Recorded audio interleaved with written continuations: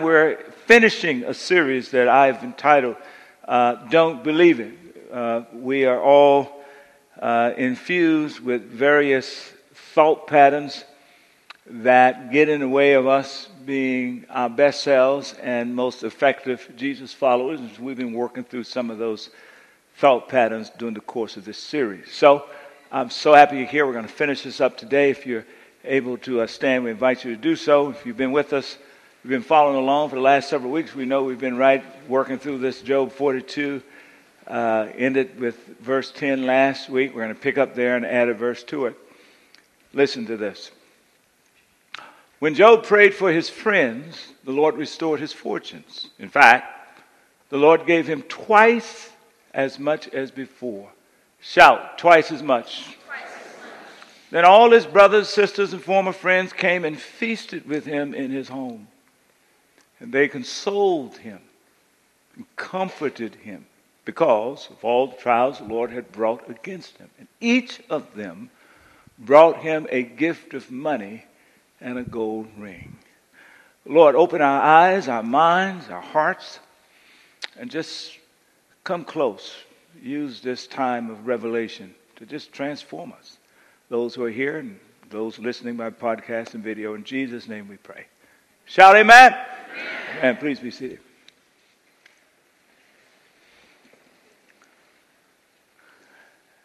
So,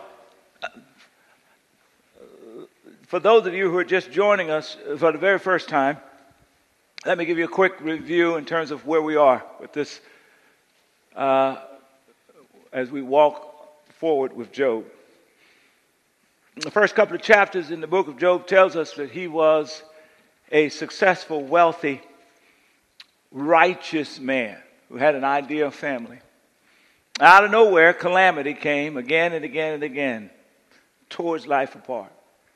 3 friends showed up, and after 7 days of grieving with him in silence, they began to essentially say to him, Job, the only explanation for what's going on in your life is either A, God is dogging you out, or B, you've dogged God out in sin. And since God is a moral being, it must mean that you've messed up, you've sinned. And Job protested his innocence, and at the end of the day, he ends up basically saying that God has dogged him out. By the time we get to around chapter 38, 39, God shows up, and he straightens everybody out. He shows up, he says to Job's friends, you guys are totally wrong, and you were brutal in your wrongness. He has done nothing wrong, and I haven't done anything wrong. And he got them straight, and then he got Job straight. Man, you were innocent, you're right, but you crossed the line when you said that I was dogging you out. Your theology is messed up too. At the end of the day, it's not either you or me. There's evil in the world. Tell the person next to you, there's evil in the world. And what's broken out in your life reflects the brokenness of the world and the evil in the world. And then comes this fabulous text, verse 10. It says, when Job prayed for his friends, which undergirds Job's commitment to work through forgiveness for his friends. Shout forgiveness. So last week we talked very briefly about this notion that we believe that somehow we can hurt so deeply that we're justified in not forgiving. Shout, don't believe it.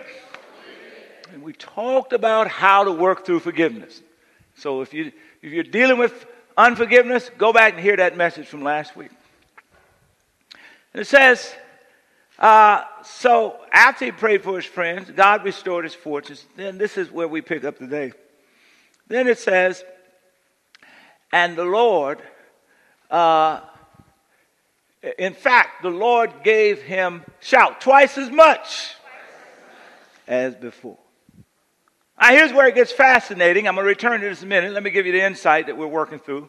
It's simply this. Here's what we often say, either in action or in words. I'm over it. Heard that? Heard yourself say it? I'm over it. Why don't you tell the person next to you, I'm over it. I'm going to tell somebody else, I'm over it. Shout, don't believe it. Don't believe it, don't believe it, don't believe it. My contention today that embedded in this text is some incredible insight that says to all of us that when life rips a hole in our heart, in our soul, that there are some losses that we never get over. Don't believe this notion, you're over it. Now, let me just back into this. The text is remarkable. It says that the Lord gave Job, shout, twice as much. Twice as much. That's verse 10. If you skip verse 11 and go to verse 12 and 13, it actually does the accounting. And if you compare that verse 13 in chapter 42 with what we learned in chapter 1, you see that all of the livestock and the wealth has been doubled in the numbers that's there. And then you will note that he lost all 10 of his kids in the first 2 chapters. God gives him another 10 kids here in verse 13 and 14. So here Job is. He's surrounded by twice as much. He's doubled up on his wealth. He's got 10 brand new kids. Why in the world would we find in verse 11 a text that then says when his brothers and his sisters and his friends, former friends, came over to feast with him, they ended up consoling and comforting him? Well, here's the short answer. Twice as much is still not enough to replace the irreplaceable. Let us take that out as we work through all of our relationship challenges and this and that. Just remember, twice as much will never be enough to replace the irreplaceable. That's the first. Second thing I want to note, you may want to write this down, the fact that Job was righteous and upstanding and wealthy and successful and had an ideal family and life, and still calamity hits him, reminds us of the insight that is so true. That is that loss is inevitable. We all will experience it more than once. But grief is a choice. And in this text, Job has chosen to grieve. Let me talk a moment about this notion of loss. We all experience loss. Right? The person's been in a job for 10 years and suddenly it's taken from it. Here in Silicon Valley, countless of people who've lived in homes all of their lives, suddenly they're living in trailer parks and in shelters, the homeless. That's loss. Folk wake up and there's a terrible diagnosis and all of a sudden there's a double mastectomy or some other disease. That's a sense of loss. Some of us had loss in our childhood. We grew up, for example, perhaps in a household where there was an unruly alcoholic parent, and we totally lost out on getting to be children in that household in a safe environment. Whenever you move from one city to another to take a job, that's loss. Whenever you go through the process of aging itself brings about loss. I'll give you an example. A few weeks ago, I was in the barber's chair, my barber.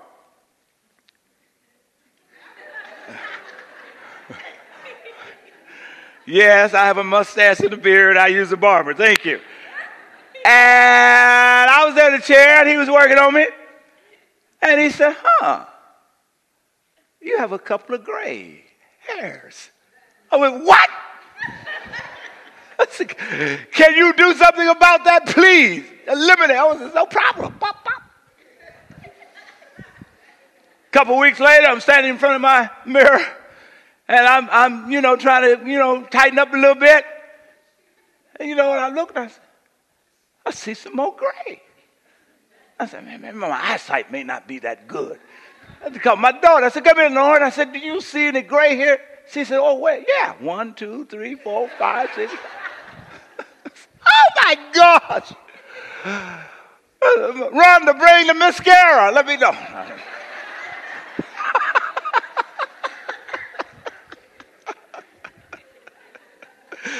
To diet or not to diet? That's the question. I didn't.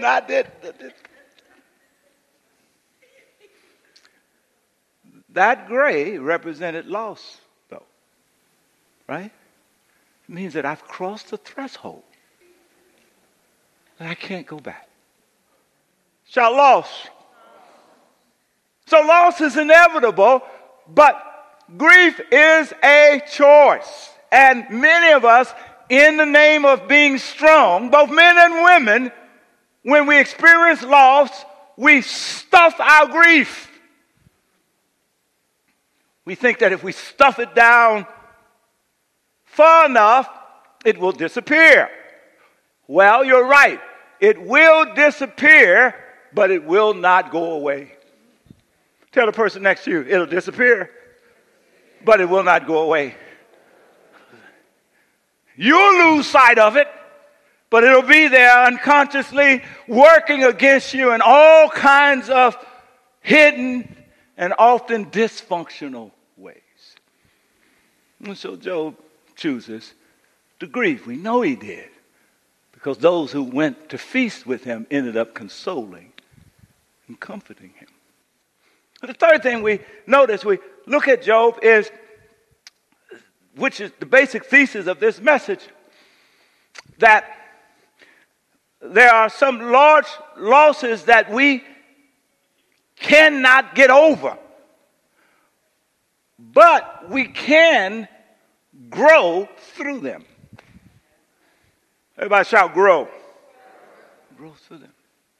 Now, what I'm suggesting is that some of us have fooled ourselves in thinking that we've walked away from some huge losses, when in fact they are still impacting our lives. And yet there are some others of you that are very conscious of pain that you're still dealing with from 10 years or 15 years ago, and you're asking yourself, well, why am I dealing with this pain? And the answer I want you to get is just clear. There are some losses that you just will not get over.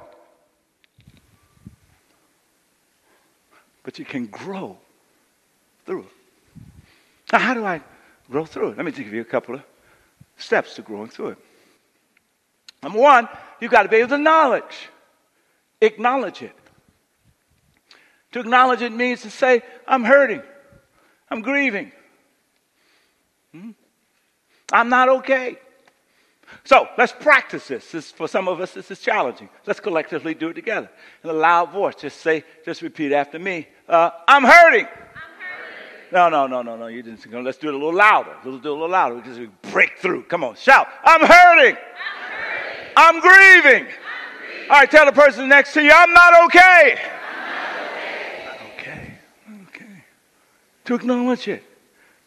But secondly, we need to allow ourselves to feel it, to feel the pain, to feel the anger, the confusion, the disappointment, to begin to ask those why questions, Lord,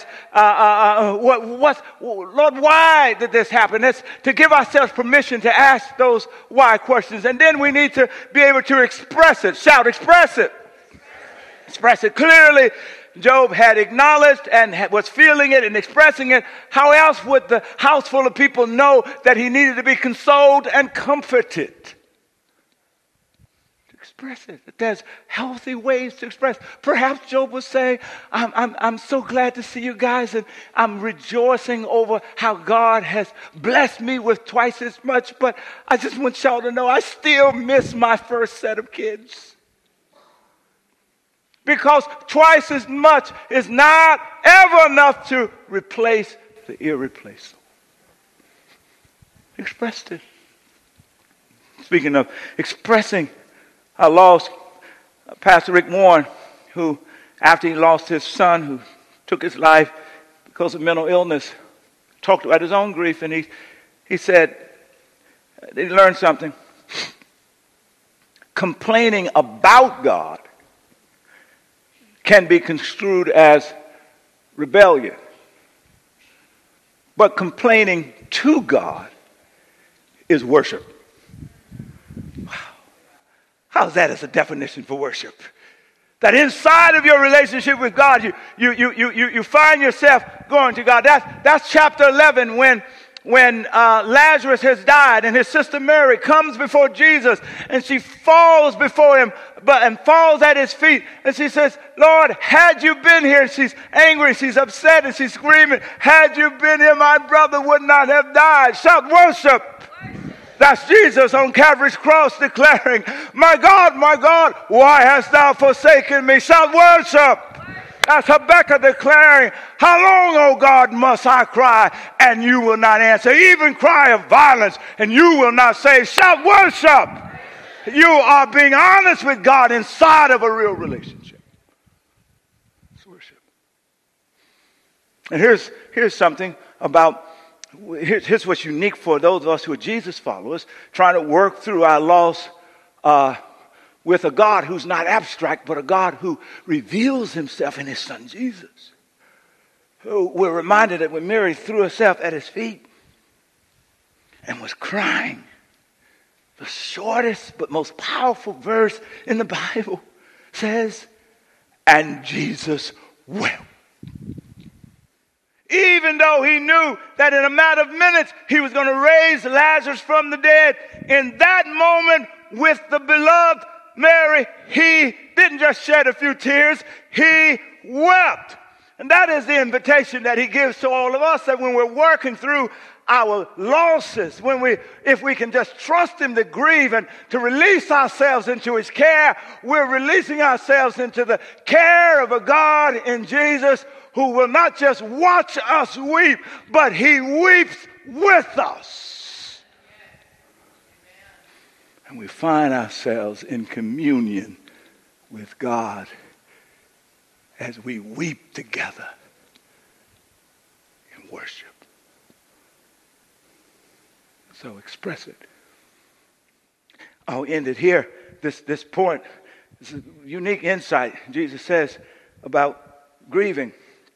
In Matthew 5:4, here's what he says. He says, God blesses those who mourn. He says that there's a blessing in grieving. No, there's not it's not that it's the thing that ripped our heart out. That's not what he's talking about, his blessing. What he's saying is there's a blessing in the gift that he's given us to help work through a ripped out heart. And it's called grieving. It's called mourning. He blesses those who mourn. Why? Because as we begin to express our hurt and our pain, that's when we are what? Comforted. If you don't grieve, the door is closed to being comforted. And so for many of us, we've pushed it down. We've shut off grieving. And we find ourselves in a variety of dysfunctional behaviors, and we don't know that what we're really trying to do is to comfort ourselves. Grieving allows us that comfort. And then, finally, not in weeks, oftentimes it's months, maybe it's a year, as we work and cry and pray and process and worship, and cry and pray and wrestle, finally get to a point where we will have to accept it. So I can't change what happened. I can't fix what happened. I can't force God to respond a different way. I've got to accept it in that context. You know, 2 Corinthians talks about this. Paul, the great apostle Paul, finds himself in this place. He has a thorn in his side that is an undisclosed, we think, major disability he was wrestling with. And here's what he says. 3 different times, I begged the Lord. Oh, I know I've been in this spot, and some of you know you've been in it, but begged the Lord, take it away. And each time he said essentially, no. But my grace is all you need. My power works best in your weakness. And so he comes to terms with it. You know, acceptance is the place where we go from asking God why to saying, now what? Now that this is the situation, how might I partner with God that some good might come out of this. And he finishes up by saying, so I'll boast about my weakness, because through my weakness, God is strong. Let me tell you a story. Her name is Bethany Hamilton.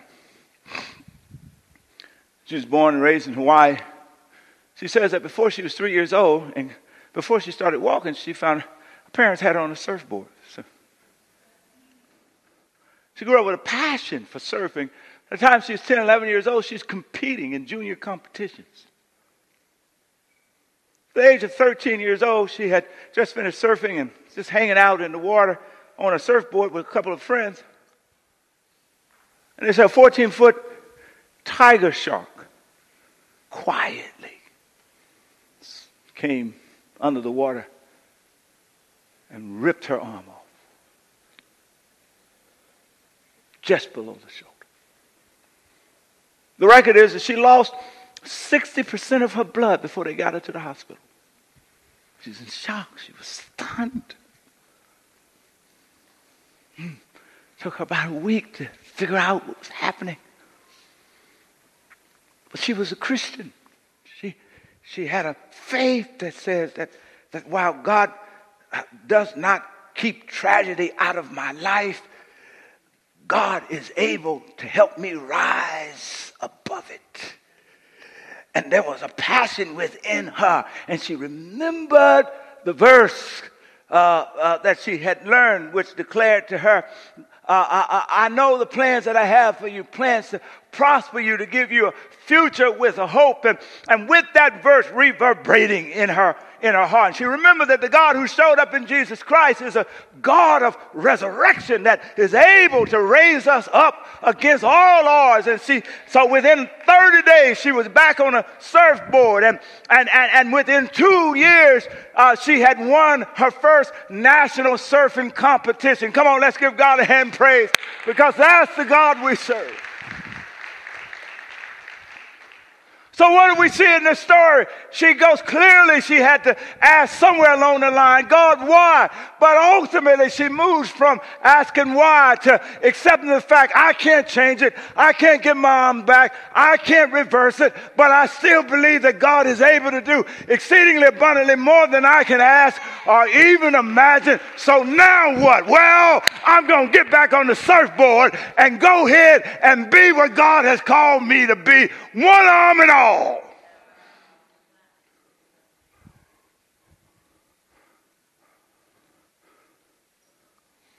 Shout, now what? So we know we take where we are. Everybody shout, becoming. See, we're always becoming. Whatever age, whatever stage you're becoming. When loss happens in our lives, it tends to do one of three things inside of our becoming. For some, it derails our becoming.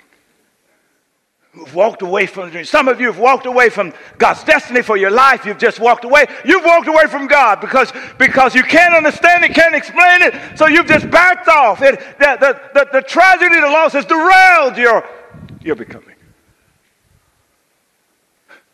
For others, it'll delay it.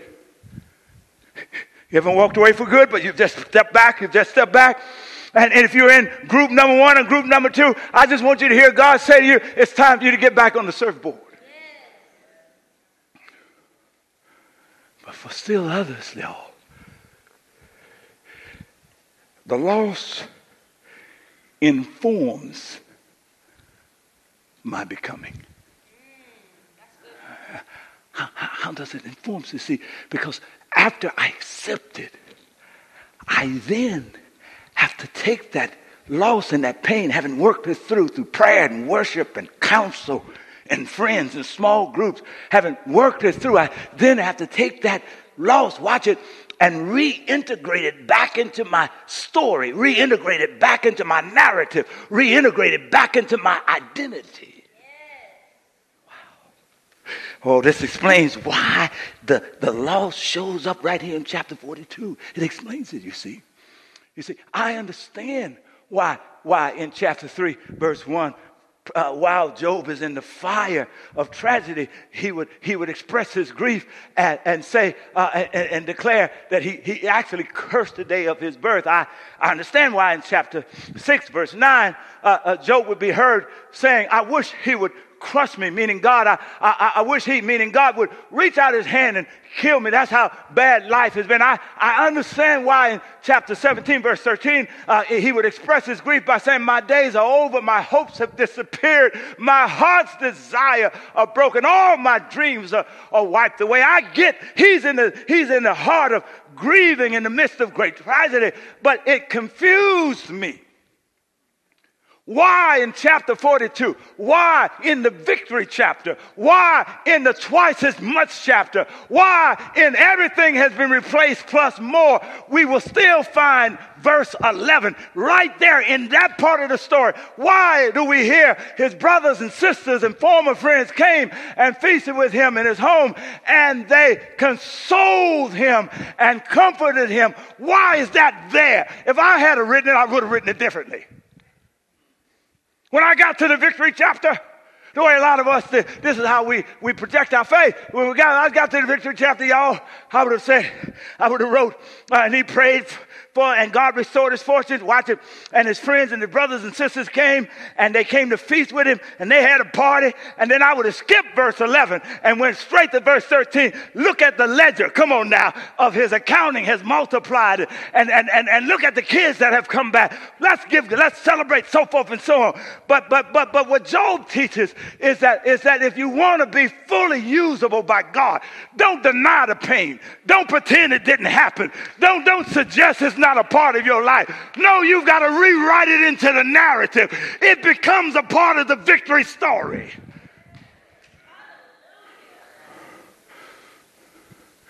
And his friends had to console him and comfort him right in the middle of his victory.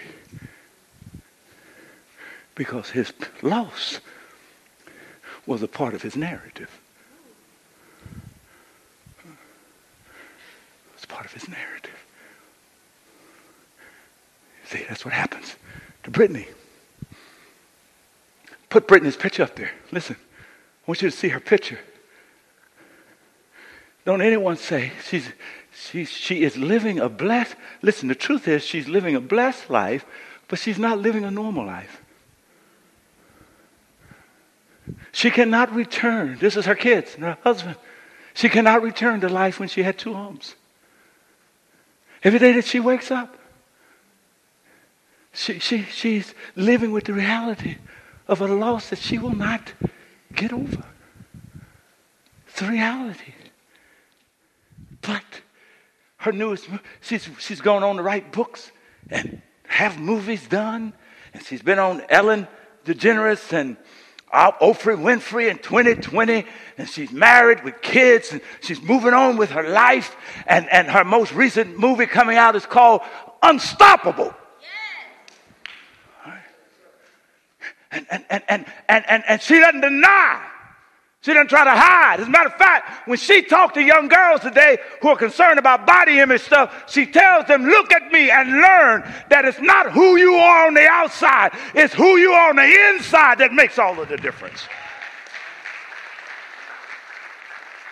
And she uses her pain and she talks about her loss. It's a part of her testimony. It's a part of the power of what God has done through her life. But she doesn't talk about it as she being the victim. She talks about it as she living with her loss as the victor. Amen. She's still able to do exceedingly abundantly. She can still do all things through Christ who strengthens her. She is still more than a conqueror through Jesus Christ. And do you know what? It is the loss. Not that, don't anybody walk around and say, well, God made it. He did not. But it is the loss of the arm that amplifies the story. You're going around here trying to cover up your mess, but your mess is the power of your message.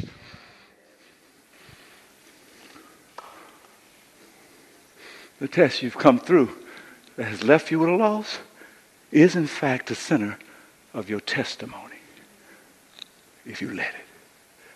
But you got to reintegrate it back into your narrative. Stop pretending. Stop denying. Stop hiding.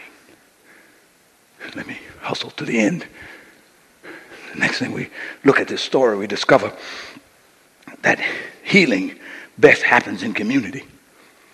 And notice, it says, verse 11, his brothers, sisters, former friends, the house is packed. Job could have kicked them out.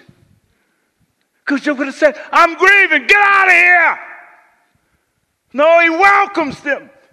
Because among the jubilance and among the celebration, but also among the empathy and the sympathy, and he was able to be honest and both rejoice and cry at the same time. Does anybody know that life will put you in a situation that you'll find yourself both rejoicing and crying at seasons? Yes. And they are there to speak hope into his life. See, the best happens in community. Church, small group. Let me tell you a quick story about Brittany. You know, they were doing the first movie called Soul Surf. And she was off the set watching them. And she grew up in church. Jesus is at the center of her faith. And so they did a scene in the movie about church. And it was the church experience in the movie they were portraying was so dead. She said it was like a funeral. So she stopped. She said, can I stop them? So they walked out on the stage. She said, listen, guys, I don't understand. This is like a funeral. This is not the church I go to. She says, when I go to church, I'm on fire. I'm lit when I go to church. Come on now. And when I go to church, we're rejoicing and giving God praise. Come on, for what he's brought us through. And we're rejoicing and giving God praise. Yes, I lost my arm, but I didn't lose my life. In my church, we celebrate. Come on now. We jump up and down. We're loud and noisy and we're full of life. It's the resurrection power that's at work in my church. It's not a funeral. It's not a funeral. It's not a funeral. It's not a funeral. In other words, in the community, it was her family and her church and worship and perhaps some small group. In this case, here we have almost 60 small groups as you get in, and God works resurrection back into your life as you reintegrate your loss back into your narrative. And then lastly, touch the person next to you. Say, it's about to get really exciting now. Touch them.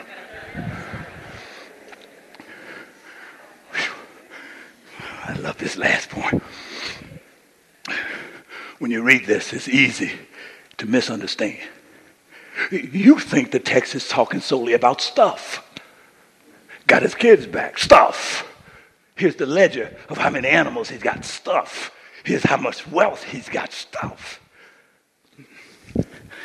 The text is really talking about something deeper. Here's the insight of the text.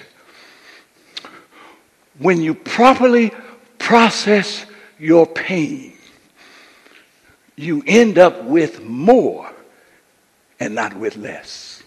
You hear what I said? Oh my God.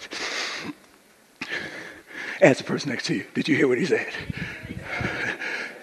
When you properly process your pain, you end up with more, not less. Let me just make the train real quickly. Job came out of his proper processed pain with more of a commitment to relationships and reconciliation. Let me prove it in verse 11. Of course, we've said it multiple times. His brothers and sisters and former family members fill the house. But juxtapose that to a text in chapter 19 that has Job testifying to his situation in verse 13 while he's in the fire. Listen to what he says here. He says, my relatives stay far away, and my friends have turned against me. My family is gone, and my close friends have forgotten me. Now, keep those two. Put that juxtaposed to verse 11. Now, let me just tell you, before I met Jesus, this would have been my testimony would have been this. If I had been in a fiery moment and all my friends left me, and I'm talking about what he said, my good friends, my family, and all that stuff, they left. And then when I get in my victory, I'm in my chapter 42, I'm in my triumph moment, and they're going to line up at my door knocking. Oh, no, baby, I'm going to open the door and say, why are you at my house? I don't know you. You didn't know me when I was going through. I don't know you now that I've come out. That would have been me before I met Jesus. Just being honest. But Job doesn't do that. You know why Job doesn't do that? Because anybody who's nearly lost their life, relationships become more precious. Yes, they do. Right? The petty you kick to the side.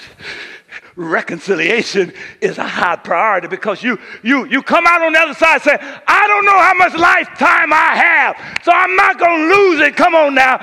Being crazy. Come on now. I'm going to rise above it. Whew.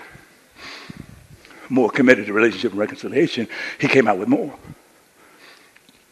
More humble. He says in verse 5 of chapter 42, I'd only heard of you, God, but now I know you. In other words, I thought I knew all the answers. I don't know. Matter of fact, the one thing I know is most of the stuff I don't know. And then to be humble means he learned the value of having to ask for help. Here's what Brittany says. Not Brittany, but Bethany says. She said, the first day she went out to try to surf, her dad went with her. And she got him fail. And he came in to help her. She said, no. Stay away. But he wouldn't. He got close. And he just coached her with the words. He said, put your foot in the center, put your hand in the center. And she did it. And then she surfed to the beach for the first time. And she said she learned then that if she was going to grow through her loss, she had to have enough humility to ask for and accept the help of others. Wow. You learn that when you have properly processed your pain. And then there's this sensitivity. Shout sensitivity. Job ends up more sensitive. Let me prove it. Verse 14 and 15, verse 13, they talk about the kids, right? Then here comes verse 14. The scholars are confused. They don't understand it because what his first thing is, Job here names the girls, but don't name the guys. That's just unheard of in the Jewish context. There are three names that represent a dove, that represents anointing power and sweet perfume. The third one represents a kind of a cachet case for your makeup, and all of it underscores this magnificent beauty and high level of spirituality. He names the girls but doesn't name the guys. You know, in the biblical context, you usually name the guys but don't name the girls. Right? Because the women are marginalized. And then it says, in all the land, no woman was as lovely as Job's daughters. But here's where it gets really powerful. It says, and their father, watch it, put them into his what? Whew.